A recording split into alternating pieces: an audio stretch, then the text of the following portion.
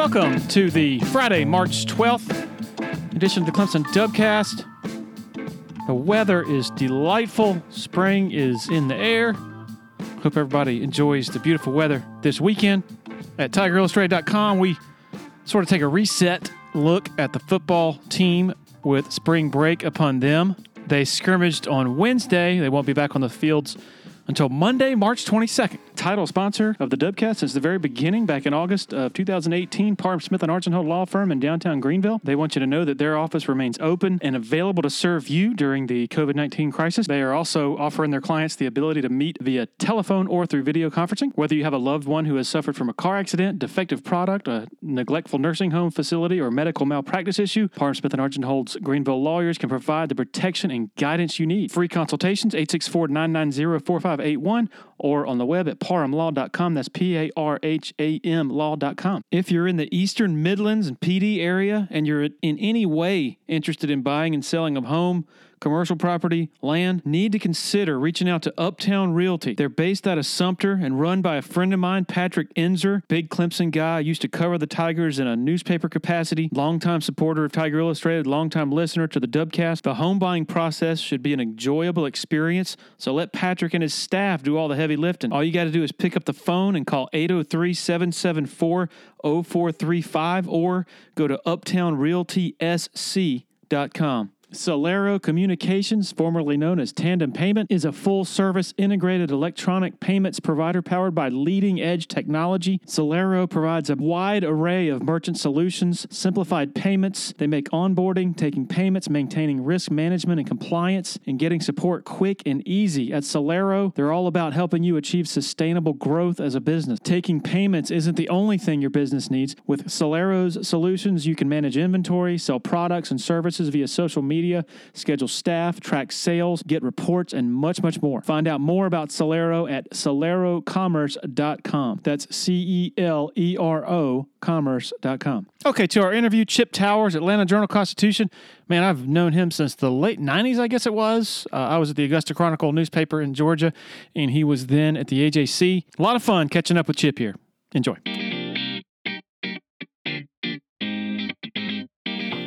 All right, joined by longtime friend and colleague Chip Towers of the Atlanta Journal-Constitution. How you doing, man? Hey, doing fantastic, Larry. It's good to catch up with you, man. Yeah, absolutely. We were, I guess a week ago, you and I were talking on the phone for about an hour, and I'm like, man, this would have been a good podcast. So, yeah, because we were talking about some interesting stuff with the the run up to the much ballyhooed season opener in football. So, are you? I see you covered the SEC tournament. Were you up in Nashville? I did not. I've actually been not covering anything live since the pandemic was full. I did cover one or two games early in the football season, and then actually I have I take it just probably more information you want to know, but I take a medicine that my doctor just said it's probably best that you not be around crowds, right? So it's the way they make it work nowadays actually enables you to do your job to pretty good effect. There's a lot of things I've missed about going to stadiums and arenas in the past 8 months or so. I was actually in Nashville when the pandemic hit at the SEC tournament 1 year ago, almost exactly today. Yeah. When all this happened, and really haven't been anywhere but a couple of home Georgia games since then. And but as you know, with the Zooms and all that kind of stuff, you miss some of the stuff by outside of the stadium, outside of the sidelines. Some stuff you see maybe before the game from a personnel standpoint. But generally, I feel like you're able to cover the games as good as you would if you were there, close to it anyway. Maybe even better because of the replays and stuff? Yeah, I don't know what the setup there is at Clemson, and I guess I won't find out this year. I mean, I've been there many times before, but, things change all the time. But, at Sanford Stadium in particular, it's a great venue. Everybody loves it, and it's one of the few open air press boxes still remaining in college football. Most of them are enclosed, which is great. It's not as great in early summer, and it's certainly not great in late fall. But the rest of the time it's good. The only problem with it is the only TVs you have in there are behind you when you sit, like I have, in seat 100 on the 50-yard line for I don't know how many years now. And so if something happens on the field, and a lot of times they're not going to show you everything on the Jumbotron, especially if it's controversial or something, you have to crank your head around and look, and then it's all about the timing of whether you're catching it right to see what the replay was. So I've had situations, Larry, where I just go on Twitter and say, hey, didn't get a good look at that. What did television look like? What did the television replay? And you get fans just boom. It's like, oh yeah, it was definitely out or whatever. And it's like I couldn't see. And so to answer your question, I'm home here. I've got I don't know what it is, a 55-inch Sharp TV right across from my desk, and I can stop it and back it up, look at it a couple of times. Oh yeah, he was definitely offside, no question. So there are some advantages in that regard, and you can actually hear what the TV people are saying, and as you know, they get the pre-game interviews and that kind of stuff. A lot of times they have some insights that you haven't been privy to. So yeah, there are definitely some advantages. Yeah, I mean, as a reporter, you're wired to be there physically, to want to be at the event. But like you were saying, with all the technology available, and if you have a good color analyst who helps you learn about why stuff is happening and who is providing good insight, sometimes I've found that I can actually follow a game and its sort of twists and turns and pivotal moments better when I'm, I guess it's also, there's a lot more distractions, I guess, when you're there, because it's just, it's a stadium full of people. There are people around you cutting jokes and it's true. The bands, the cheerleaders, the drill team, all that kind of stuff. Press box food. There's a lot of those things that come into play, and I do agree 100% on the insight. I don't actually get to see the ACC network that much because obviously I'm watching the SEC network all the time. But I think the SEC network has a great group of sportscasters. They're mostly former players. Guys like Matt Stinchcomb and DJ Shockley are both doing it from Georgia, but other guys. I'm having a brain freeze right now. Cole Kubelik, is it? He's still Cole Kubelik, Greg McElroy. Mm-hmm. These guys provide great insights, and they really know. Like Stinchcomb. I wouldn't say he's Kirby Smart's best buddy, but they go way back. They're good friends. And so he always has some spectacular insights, and he's, borderline genius in intelligence as it is. So it's just, great to hear from those guys. Are you worried that now in the pandemic sort of way of doing things that, we're further removed from the people we're covering, that things might not go back to what we are used to? And heck, even the things we were used to, it was still very managed and very controlled environments. I assume the same is definitely true under Kirby Smart over there. Are you worried, I guess my question is, that this will just be another way of sort of creating distance between the media and the people that it covers, like when things hopefully sooner rather than later return to normal? Oh yeah, without question. And look, I would hazard to assert that you have it better with Dabo Swinney than we do over here with Kirby Smart. But I think there's a part of them that deep inside really loves what happened with the pandemic. It's just not the pandemic itself, but you know what I mean. I mean, just the extra insulation that has come with it and the control. And under Kirby Smart, at least, it had already developed into what I refer to as pack journalism. One athlete surrounded by 24 media members all getting the same stuff. And increasingly over the years, this is probably more detail than you need to know. But for a while there, I've been with the AJC for 22 years. But for part of that, I've had various different incarnations, but in and out of Georgia most of the time. But for a while, I was with Dog Nation, which is owned by the Atlanta Journal-Constitution, but works as a separate entity. A whole different silo, if you will. For instance, they're totally sponsorship driven, and we're a paid publishing site. And anyway, while I was doing that, you covered a lot of recruiting, and you noticed it right away with Kirby Smart, who arrives here in January of 2016. It actually was hired in December of 15. And one of the things we did all the time there is a series we called Next Generation. We would fan out, and when Georgia would have signees and in the recruiting class, then we would fan out, me and others that worked for Dog Nation, to go do a little let's get to know them really good. And I enjoyed it because I went all over the place. I mean, I went like to Boston, Massachusetts to talk to one of their offensive tackles, and just wherever they were, we went and saw them and interviewed them. A lot of times sat down, had dinner with them, went to their house, all that kind of stuff. Kirby started putting a kibosh on that right away. It's like, he didn't want us to get to know these people that well. And I mean, I'd hazard to guess. I mean, I don't know that this is a fact or anything, but I mean, basically he tells them, don't answer those guys' calls, block their numbers in your phone. They're not inside the circle. You only want to be talking to people inside the circle.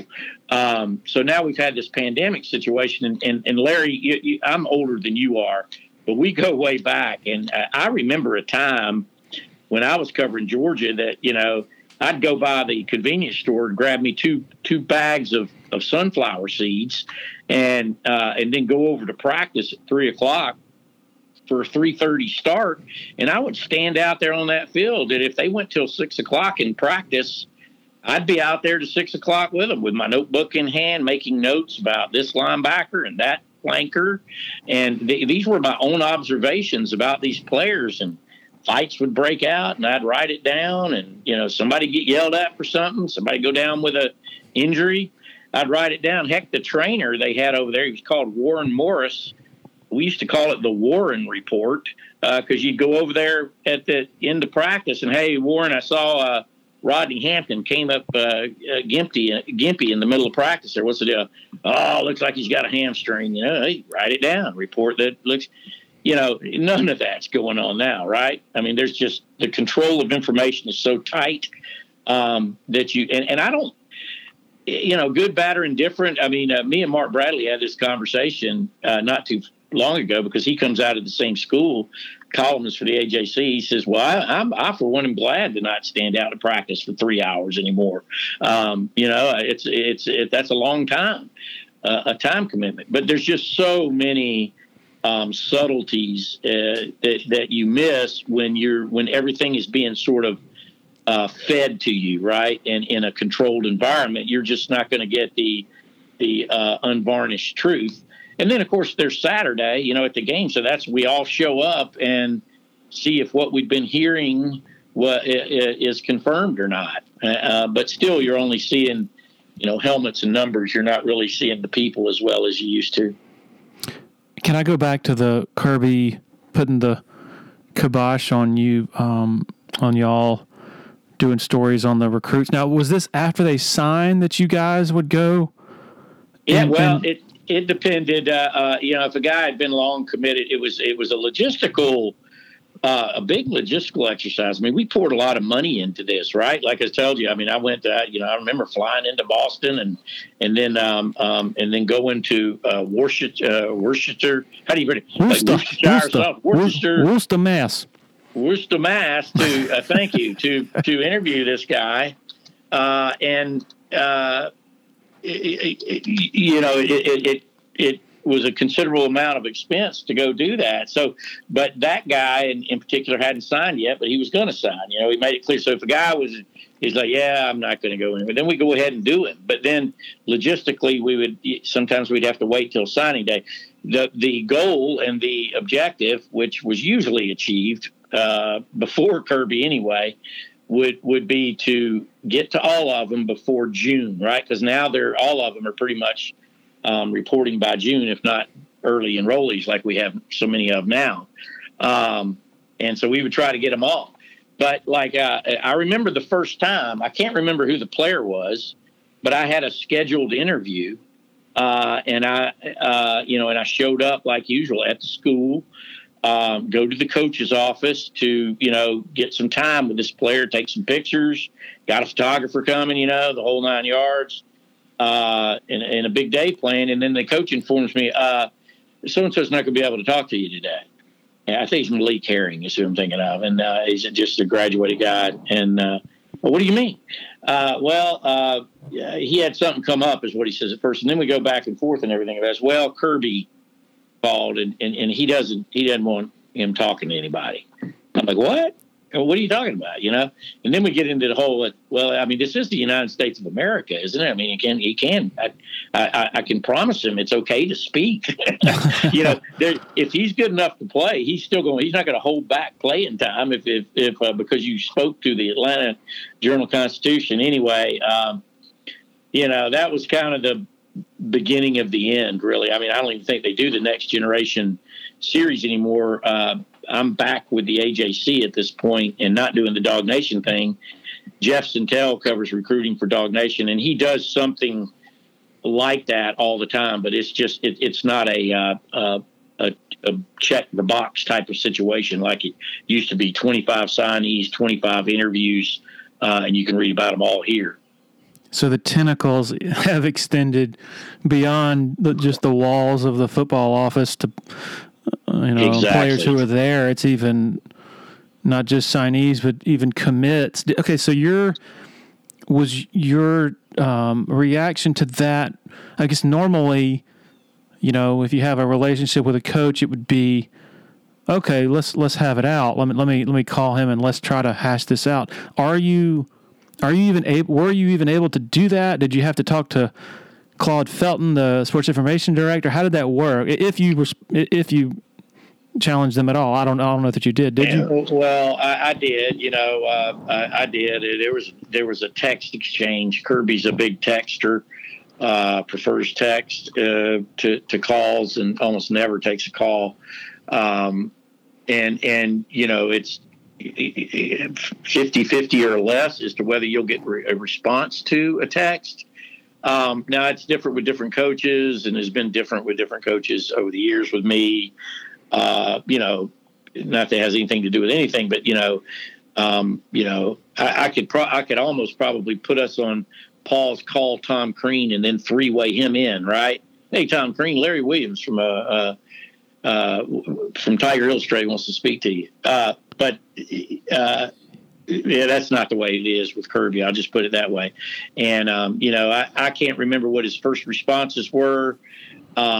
They changed, and then he was no longer responding, when it came to trying to get and look, with Kirby, it's the Nick Saban way. It's about control. In some ways, it's sort of, if you go back, I mean, this is not new. There's Bill Belichick, George O'Leary was big like this, and it's just control. You don't want anything getting out of your control. So say you're meeting with one of these recruits, and he lets you know that, he's having trouble on the SAT and he's not sure whether he's going to get it, but he's got to take a test.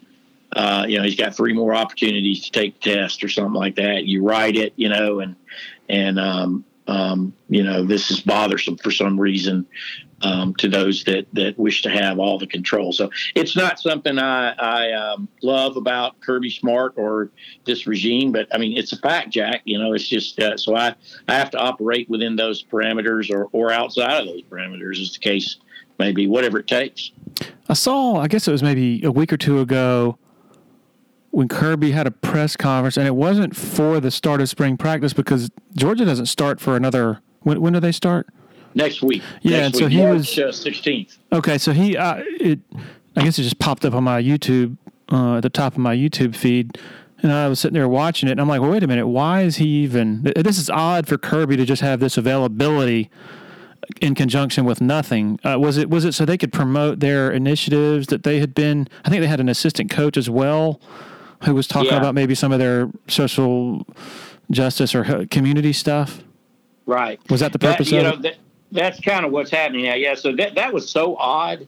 You're right that was odd. It shows what an astute observer you are, even from afar. But, all of us, I mean, it's been like pulling teeth to find out when spring practice was actually going to begin.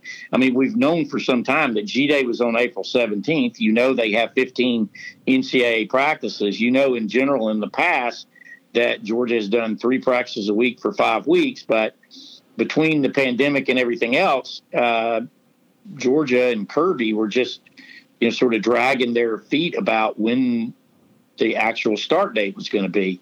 And so it wasn't until that Zoom conference came out. But here's the crazy thing about that Zoom conference. We didn't even know it was coming till the night before.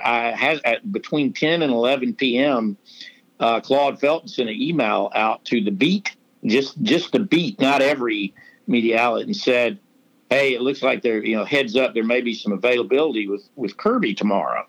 And, you're like, oh, okay. It's sorry if my son's getting chemotherapy or something, but let me lay all other business aside and be available for this. And I was, and we were, everybody was. And, you start hearing in the morning that they're, so the, apparent justification for it was this. So they got this Dogs for Pups initiative that Georgia's been doing since last summer. A lot of programs are doing this. I know Clemson is doing something similar. Just between the social unrest and the pandemic and a lot of different things that were happening last year, Georgia's leadership, player team leadership, started developing some initiatives to do, and that was the pretense of this. But he knew, and we all knew, that this is our first chance to talk to him since whatever it was, since National Signing Day, and I put air quotes around that, that we would be asking questions about spring practice. So that just kind of happened. Now, for whatever reason, we had all offensive coaches on the call as well. So a rare opportunity to talk to Matt Luke, the offensive line coach, because Kirby doesn't have his assistants available for interviews except for the coordinators in preseason camp and before the bowl. That's the only other time you get anybody from the staff to interview. And in this particular case, Matt Luke was available. Georgia's wide receivers coach, Cortez Hankton, was available, and the running backs coach, Dale McGee, was available, but under the pretense that Hankton and McGee oversee that Dogs for Pups initiative. So, but, we were able to sneak in running back and wide receiver questions among, and I wrote a story that day about their initiatives, but, for the next 5 or 6 days, I wrote stories about all the different position information and stuff that trickled out as a result. So what did you and others chalk it up to? Was it Kirby being in a good mood? Like what? Because I know he said before, he's like, yeah, y'all don't get to talk to these assistants much, so we figured we'd make them available to y'all. Like, surely it wasn't just a charitable gesture on Kirby's part. I think it was to get the Dogs for Pups initiative information out there, and there was probably some kind of modus operandi behind that. And if I had to guess, it probably had to do with recruiting. I mean, because with Kirby, it's all about recruiting. Everything's about recruiting. And he knew that he was going to have to do this at some point. Actually, now that you mention it, I hadn't thought about this. He generally takes a trip, a spring break trip, out of the country most of the time. I mean, he goes to him and his family and some friends usually go to some remote island somewhere, to where he's not recognized and he can get away and be himself.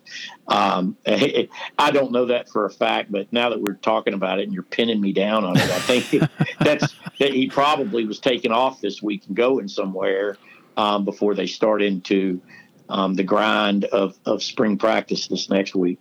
I mean, the cynic would say, in light of the Rush Propst, I guess, allegations, whatever you want to call them, coming out a week later, that maybe maybe they knew that was coming and they wanted to get some positive stuff out there. I don't know. Yeah, maybe so. I mean, the Rush Propst stuff came out a week later, and yeah, maybe he's conveniently out of the country right now while all that's going on. What a crazy, wacky story that is. And I'll be glad to answer your questions about that. But yeah, I mean, it's definitely Kirby does that's the thing. I touched with this on you previously, but Claude Felton, the great Claude Felton, who who among his peers are the great Tim Beret, is retiring. It sounds like, or eventually be retiring, and is not going to be doing as much with the sports communications department. And so that's kind of the bottom line here. So it used to be Claude would be telling Mark Richt, and for a time telling Kirby Smart, that we need to have a press conference for the press in advance of the SEC, of the spring practice, which begins on such and such a date. Let's do it such and such a date. And the coach would put it in his calendar and do as advised. That's not how it's working anymore. So now it was Kirby was like, let everybody know that we're going to do a Zoom conference tomorrow. So that's how it's working now.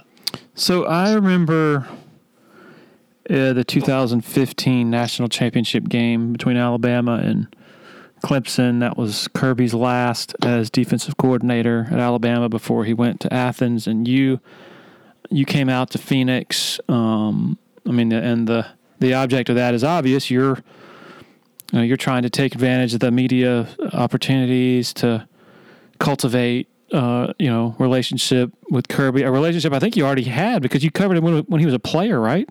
Oh yeah. That's it. I'm at that point now. With Bobo and Kirby and lots of other guys that I covered them as players. I covered them as assistant coaches. I talked to Kirby occasionally, not very often, when he was over at Alabama. But the thing about while he was over at Alabama, he was always best buddies with Mike Bobo. They continue to be best buddies, and so I kind of would see of him and hear of him from that way. He has a place down in Lake Oconee also where a lot of football coaches live.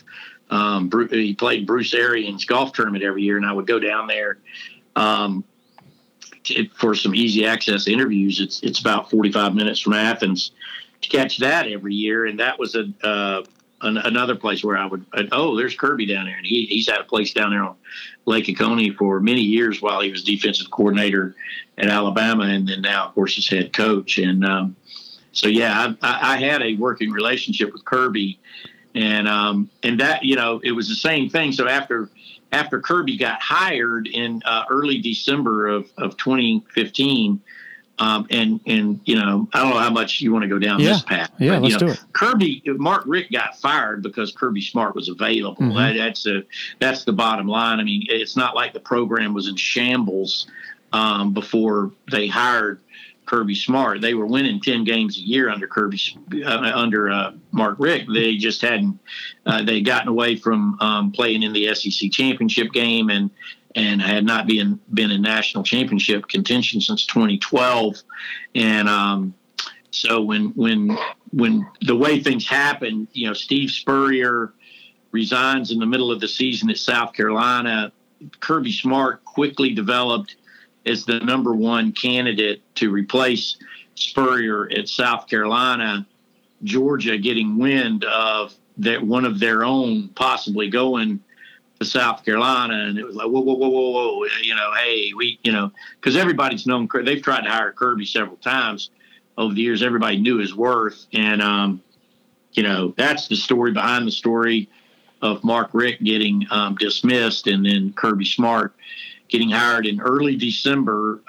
He actually was confirmed as Georgia's coach the night after the SEC championship game of 2015 that Alabama won in a downtown hotel in Atlanta. And that's when the deal was basically brokered.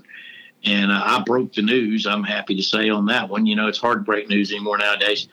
Actually several days before that happened. But then I go out to Phoenix and it's hard to get Kirby on the phone or do anything after he left for his introductory press conference, because to his defense, he's trying to assemble a staff, he's trying to recruit, and he's being defensive coordinator for Alabama against Clemson in a national championship game. So it was certainly a whirlwind time.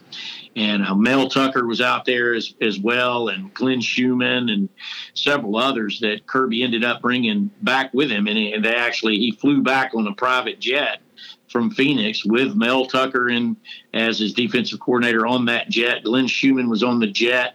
Mike Cavan was on the jet, and a couple other people and their wives were all on the jet, and they hit the ground the next day in Athens, and thus began his tenure as Georgia's football coach. So when you're going out to Phoenix, you're thinking, and tell me if I'm right here, you're thinking, man, I covered this guy when he played at Georgia, have a relationship with him from that.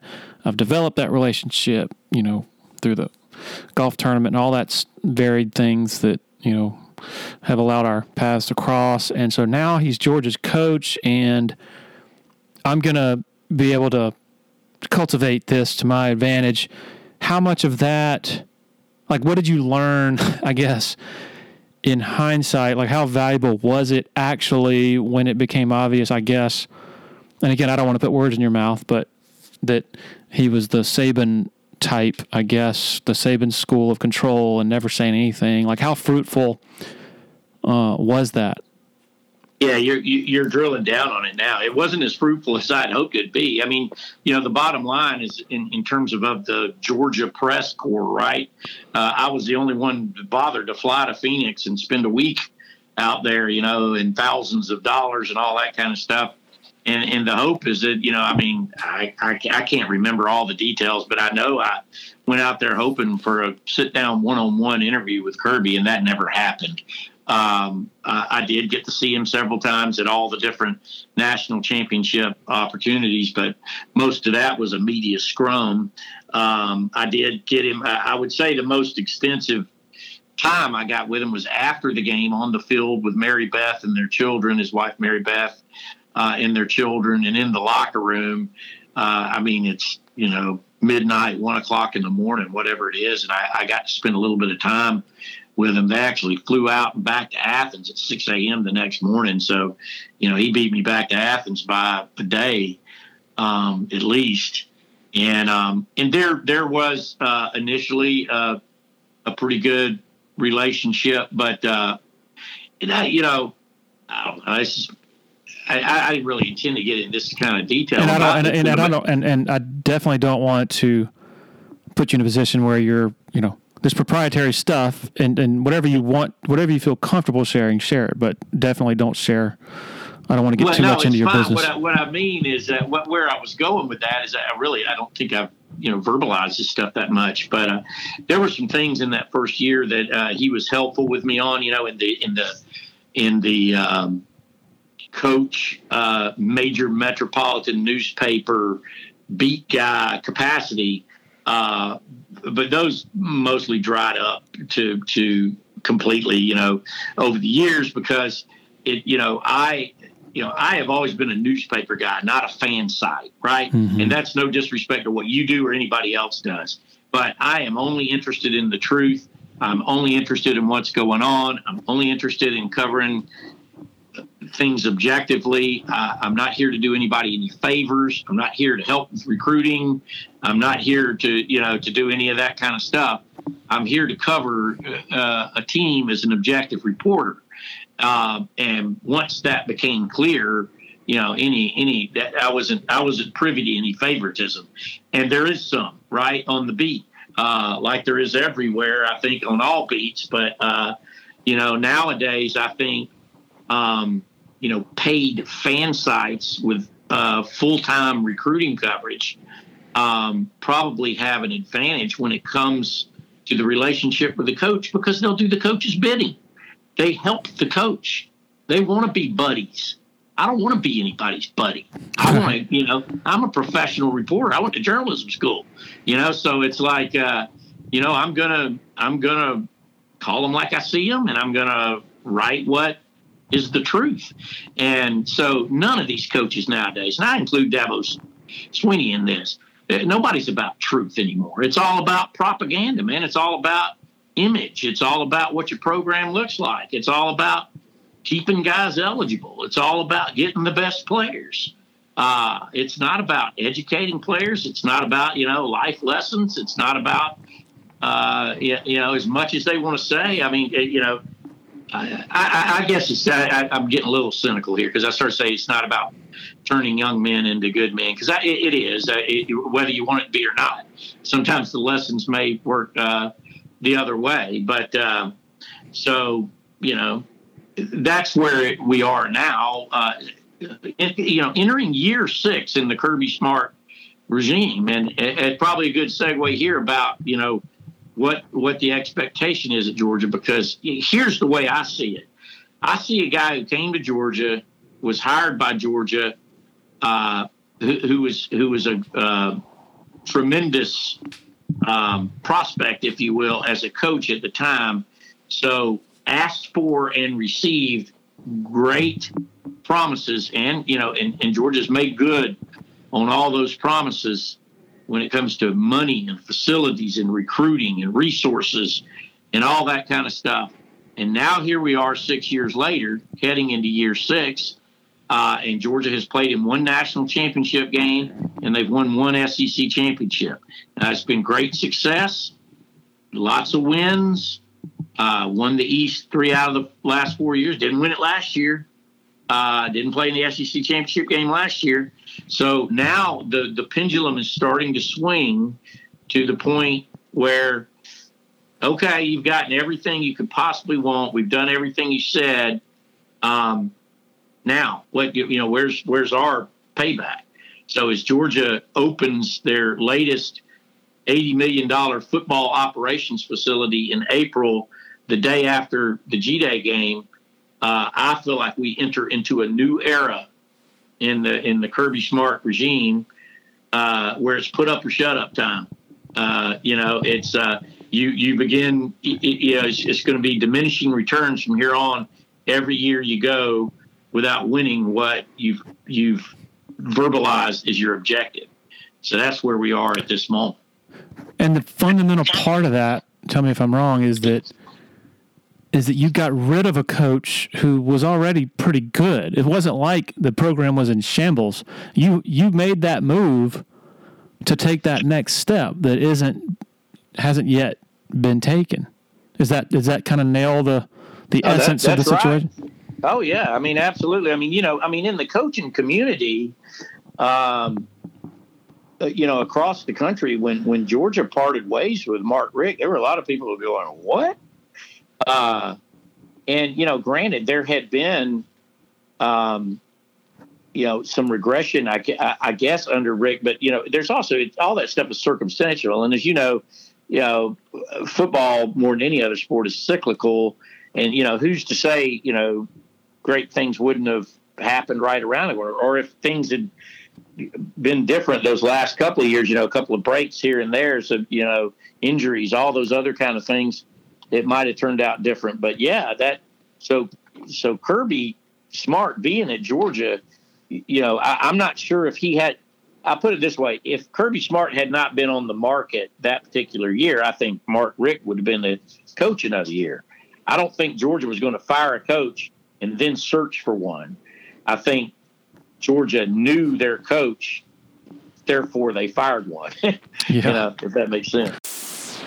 Harris Flooring has been a major part of the facilities enhancements over at Clemson, not just with athletics, but also at the university level. And we are thrilled that they are a part of the Dubcast as a sponsor. Since 1947, the Junkins family and Harris Flooring have provided a unique shopping experience through value in their services, developing the right product solutions, and delivering on their promises. To check out some reviews on their work, just go to their Facebook page, Harris Flooring America. Rave reviews, just first class all the way. Phone number 864-642-6183. Another loyal supporter of the Dubcast is Blackacre Law Firm in Greenville, a subsidiary of Parham Smith & Archenhold. Blackacre helps South Carolina residents achieve their dreams of home ownership by providing experienced professional representation for real estate closings. Attention to detail is crucial in real estate law. Blackacre is committed to making sure nothing gets by them preparing residential or commercial closings. Blackacre also offers estate planning services for their clients in the Greenville area. Find out more about Blackacre at 864-326-3507. Want to share a quick word about Founders Federal Credit Union? If you've been to a sporting event in Clemson, you've probably heard about Founders already.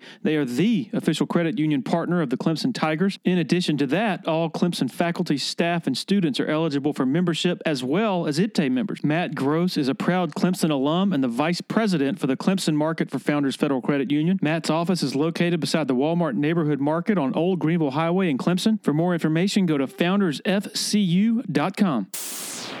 Bill Connolly of ESPN, you might have seen this. I guess it was yesterday. He did an article whose premise was asking the question, the 5 programs with the best chance of becoming the quote-unquote new Clemson.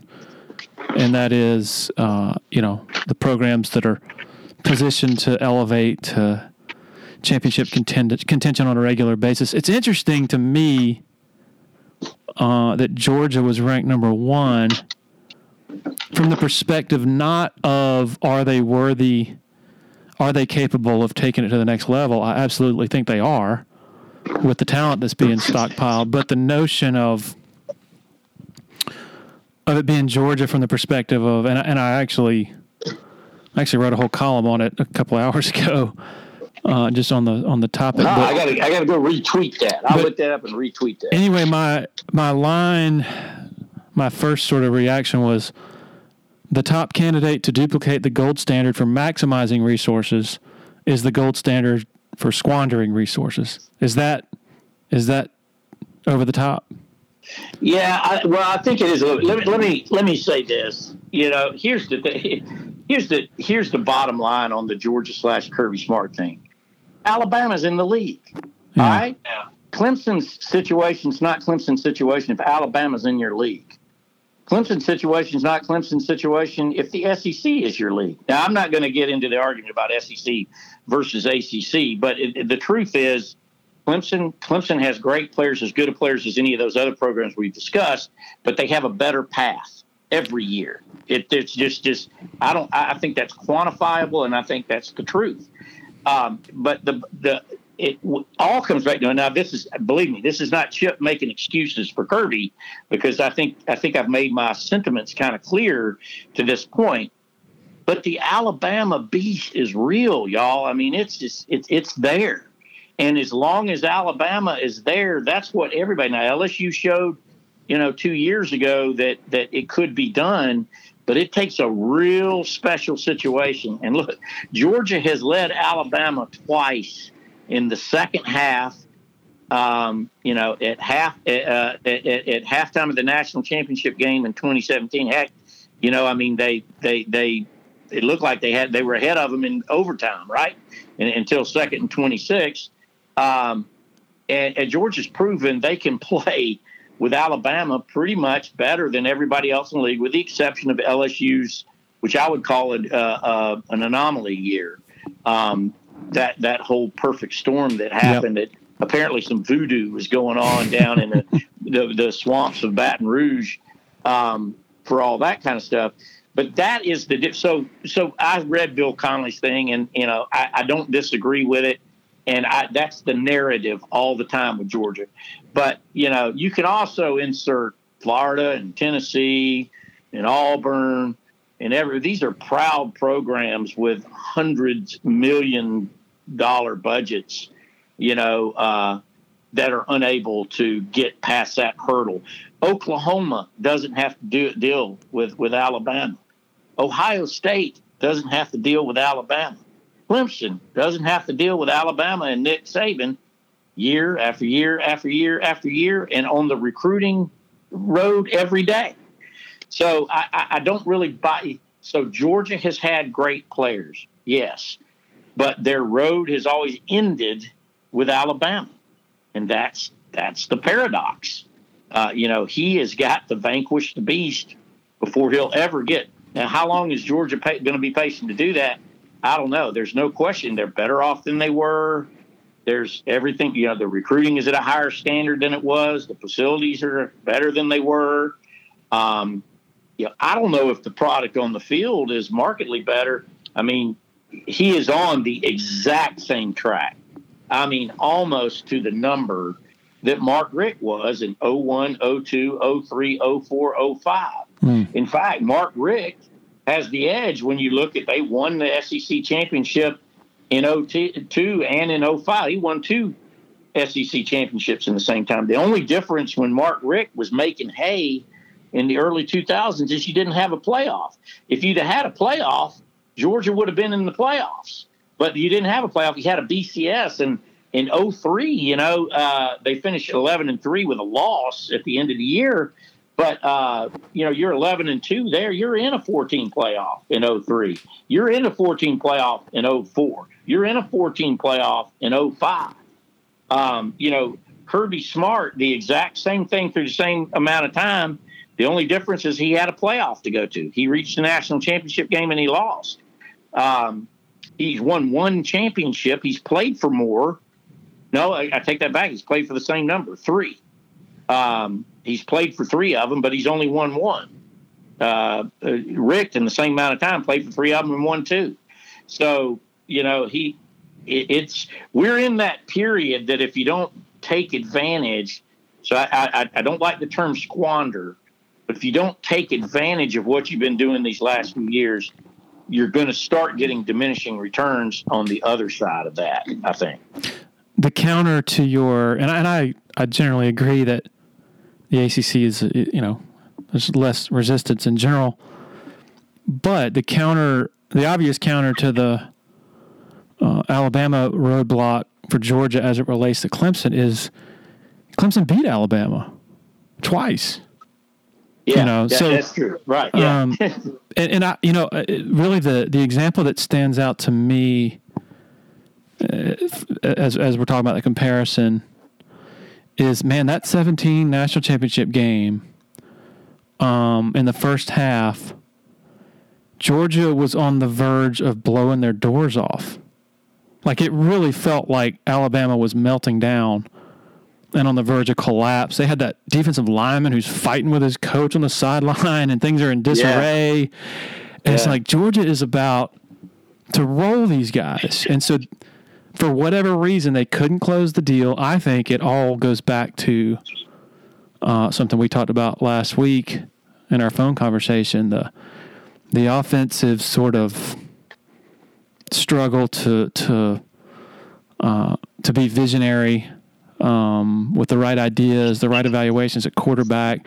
And so then, lo and behold, a year later, Clemson has Alabama on the ropes and does close the deal and does blow their doors off, 44-16. So I think it, and when I say squandered resources, I'm not speaking specifically of Kirby, but more so like over a decade plus, like thinking about what would be different had Georgia, had Mark Richt and Mike Bobo not told Cam Newton that he was a tight end. I'm sorry, but I can't say that without laughing. Had they... Or that they liked, what was it? They chose Bryce Ramsey over Deshaun Watson. Yeah, Bryce Ramsey. Yeah, they slow play in the recruiting cycle. Yeah, they basically chose they prioritized Ramsey, a guy who ended up having more punts in his career than completed passes over Deshaun. And also, like Nick Marshall, they made him a cornerback, and then he got kicked off the team at Georgia, then goes to Auburn, and is a wizard of a zone read quarterback, takes them to the BCS title game. So my theory is that if you simply have the right offensive vision and you make the right evaluations at quarterback with the innumerable stud quarterbacks that were in Georgia, then it's a domino effect, because if you get Cam Newton, then that leads to, Deshaun and so on. And then you get Trevor Lawrence because of that, and then, Justin Fields, whatever. And so that's what I mean, I mean, that is just, to me, that is just incredible to think about how much college football, not just Georgia football, would be different right now, because then you're able to win your share against Alabama in the SEC championship game, and then win national titles. Does that make sense? Yeah, no, it makes great sense, and yeah, I mean, I'm remembering now our conversation that we had last week or wherever it was, and it is incredible, and really just from an even more simplistic standpoint, if look, Nick Saban is the GOAT, right? And so Alabama's struggling like crazy in that game, and they end up bringing in some freshman named Tua Tagovailoa. And I remember being in the press box having to, it's like, how do you pronounce this guy's name? How do you study? And I had to, there was some kind of alliteration I came with so I could remember how to spell his name, because they ended up writing it all over the place, right? So if 2nd and 26 doesn't happen, how different is everything since then, right? Yeah. Because, I mean, I think Dabo and Clemson stands as the example. If you can break that ceiling, what is on the other side of it, right? Like the light that is above those clouds. And Georgia has not been able to get through the clouds to the light. They just haven't. The other side of that is now, and this is increasingly becoming a narrative on Georgia and Kirby. You touched on one, which is the offensive thing, which I think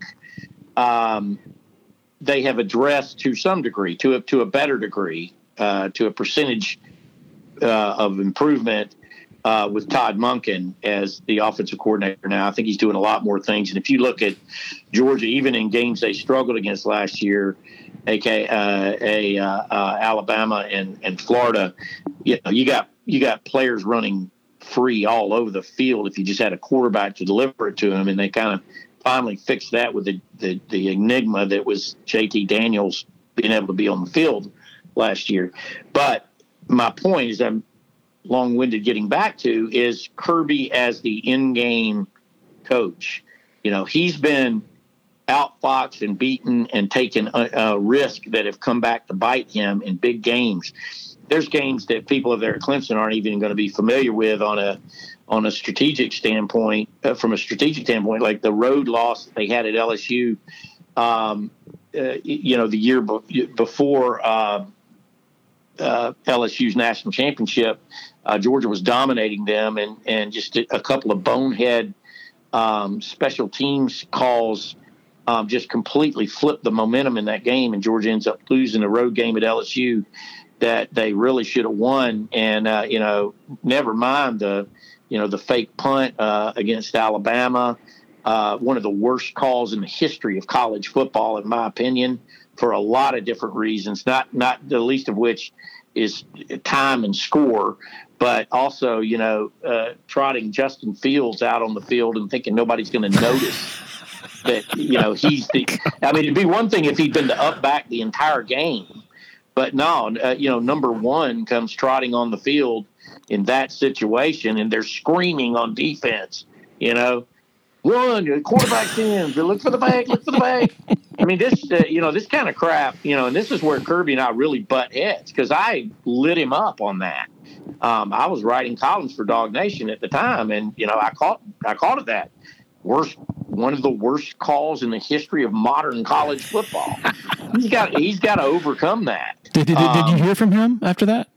Not directly. In fact, what was so disappointing is, how it works after those national championship games. They're finishing late, deadlines are ridiculous, and the coach goes in a room by himself at the same time that the locker room is open, right? And so you got to kind of make a choice.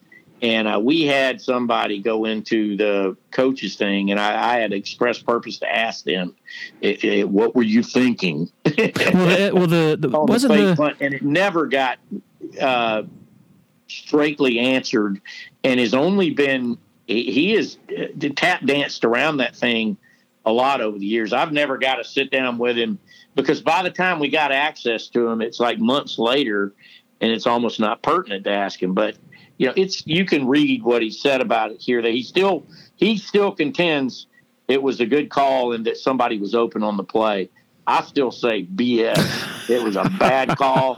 And he's known for being a conservative defensive coach, and you needed to be in that moment because your defense was playing just fine at that very moment, and the game was hanging in the balance. Instead, he gave them the game because that play didn't work. So it was a bad play, in my opinion. That was the SEC championship, right?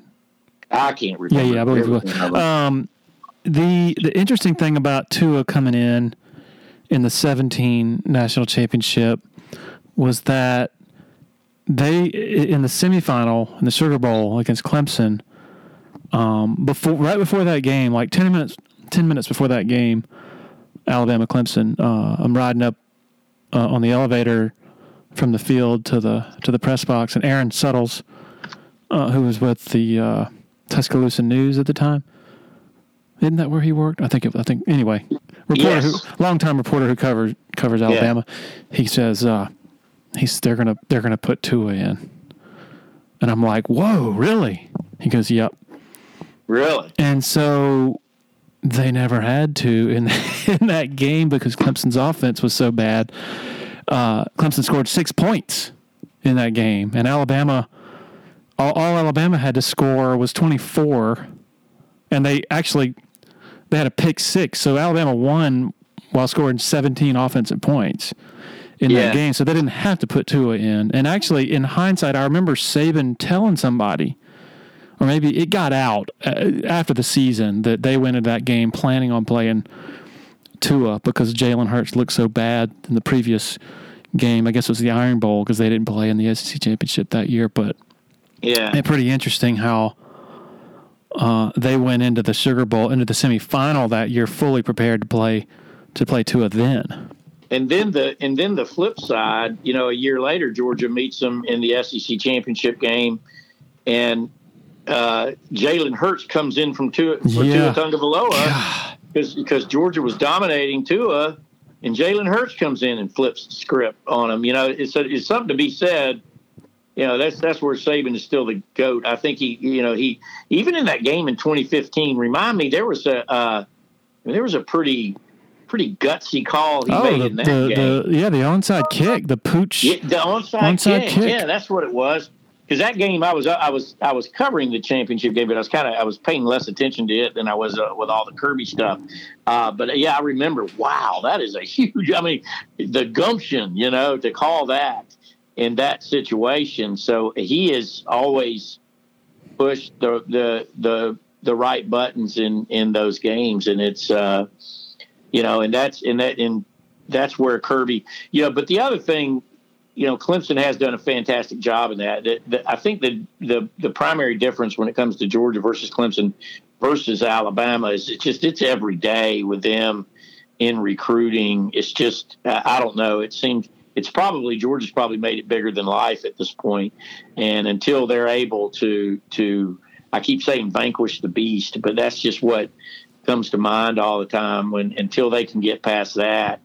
None of these other things are going to happen for them. And so, which puts us to this season, so there's big expectation like there has been every year under Kirby coming into this year. And they open with Clemson in a matchup that's just the closer and more I've looked into it.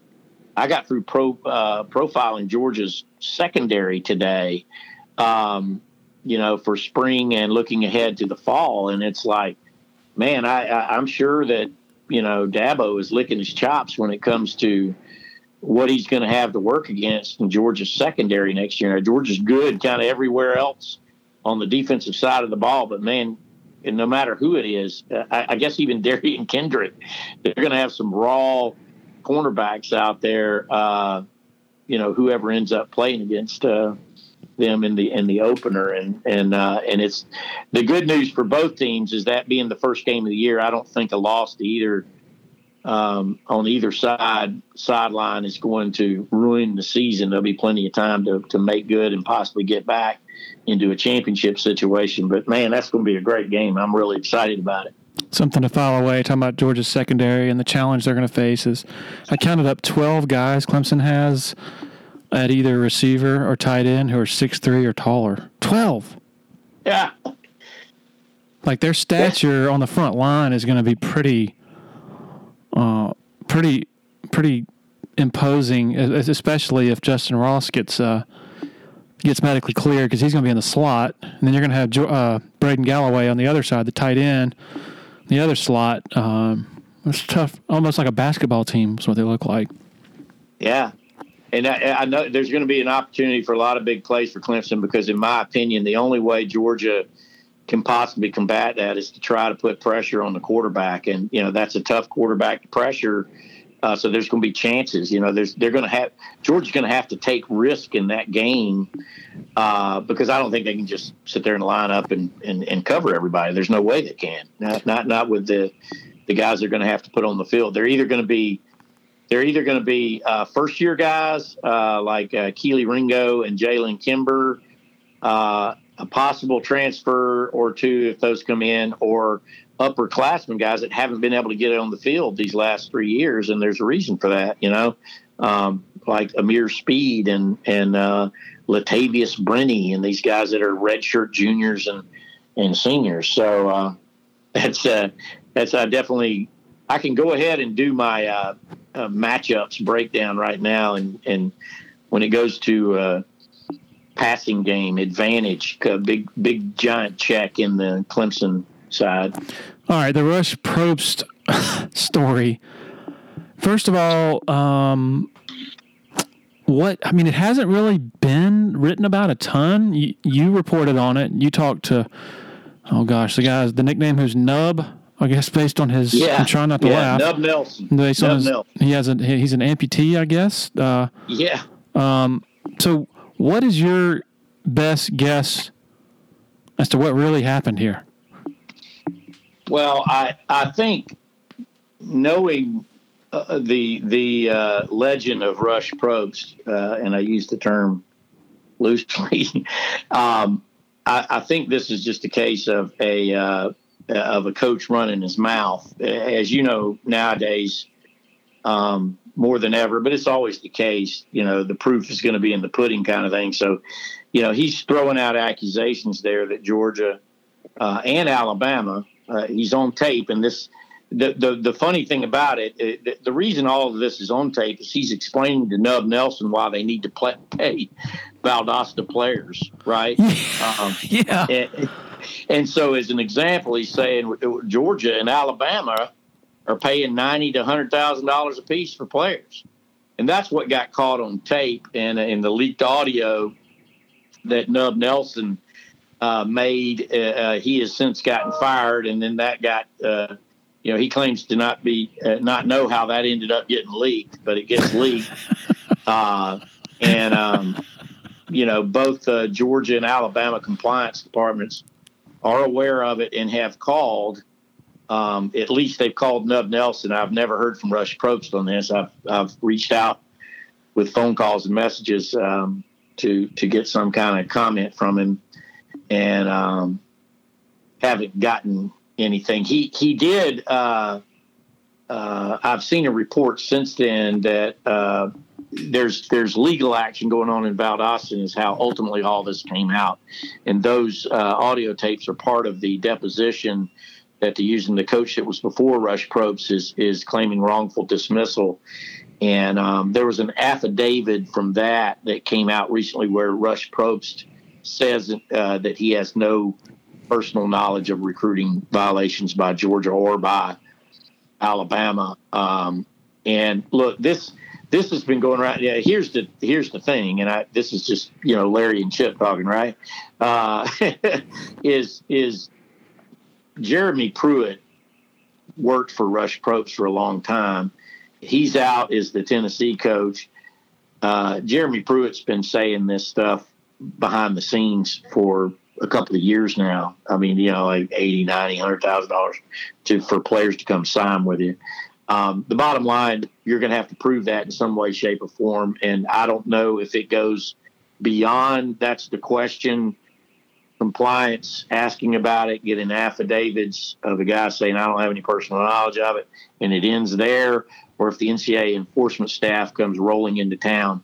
That's what nobody in college football, Clemson, Oklahoma, East Tennessee State, wants happening, because once they show up, you just can never be sure. They're going to probably find something because they don't want to go to the trouble. But then again, the NCAA now is severely understaffed and lacks subpoena power. So that's become, I think, advantageous for big Power 5 programs when it comes to how they're operating behind the scenes. What's the truth? I don't know. Did Rush Propst say it? Yeah, I heard the recording. He definitely did. Does he believe what he said? According to affidavits, no. Is that enough to clear Georgia and Alabama of any trouble? Can't tell you. So Pruitt had been saying for years in his role as Tennessee's coach that Georgia was paying this and that for players? Well, no, he's been talking about so Alabama and Georgia are Tennessee's chief recruiting rivals. And this is, now listen, let me preface this by, this is just on the street rumor. Sure. So that is a narrative that he has thrown out there for a while. I haven't spoken to Jeremy Pruitt, and he hadn't told me that. So, let me be clear about that. But him and Rush Propst are close. They go way back to Hoover High when he was an assistant for Rush Propst. And it sounds to me like Rush Propst parroting what he'd heard on the street. I honestly believe that's the beginning and the end of it. Has Georgia ever paid players? I don't know. I wouldn't be surprised if they did. I wouldn't be surprised if anybody in Power 5 football has done that. But I can't prove it, and I don't know that personally. So, and to be honest with you, I quit digging down that road a long time ago because, nowadays there are so many layers around when it comes to those kind of things, so many layers involved that you just don't have the time on the day-to-day to be digging with a shovel down into that stuff all the time. I have no idea what happened, but it sounds like to me, my best guess is Probst was trying to sell Nub on being his bag man. Yeah, well, here's what, so Nub Nelson is the touchdown club director, which was a full-time position. And, look, it's a touchdown club. His full-time job was at Napa Auto Parts, right? And he gave that up to be the full-time touchdown director, which, look, Valdosta High, it's no small thing. And it takes a lot of these big football programs, particularly in Georgia and in the South, take a lot of money to operate. There are hundreds of thousands of institutions. And he was a guy who sold sponsorships, to put on the fence and to put on the radio broadcast and all that kind of stuff. And Rush Propst wanted access to that money. Why? Well, he wasn't very wishy-washy about it. That's why he's in trouble in Valdosta. He wanted to be able to buy apartments and stuff for players to be able to move in their district and come play for them. And it's gotten him in trouble before at Hoover and at Colquitt County High, and it looks like it's followed him to Valdosta as well. On the surface, hearing that Chubb was paid doesn't make a great deal of sense, because the argument would be, well, if he needed money, he would have just gone to the NFL. But I guess I could conceive of, sort of hypothetically, okay, just as an incentive to stay, we'll pay you what you would have normally made from an agent or something. Is that how do you view that? Or are you just Chubb ended up tweeting in response to my story, which was interesting. He said, if I needed money, I'd have gone to the NFL. I'd have gone on to the NFL, which is true. But you can also see how, it's like a bird in the hand and two in the bush. If Georgia, again, I have to preface all this. This is just us talking as conjecture, but here's $180,000 cash. That you can use right now. And, there you would not enter in any kind of deal without some kind of insurance deal. Now, there's allowable insurance as a returning draft eligible senior that the NCAA allows you to get, but there's also insurance over and beyond their parameters that you can get, Lloyd's of London, big giant policies. And, Chubb, having already had a major knee injury in his career, would have been concerned about that, I'm sure.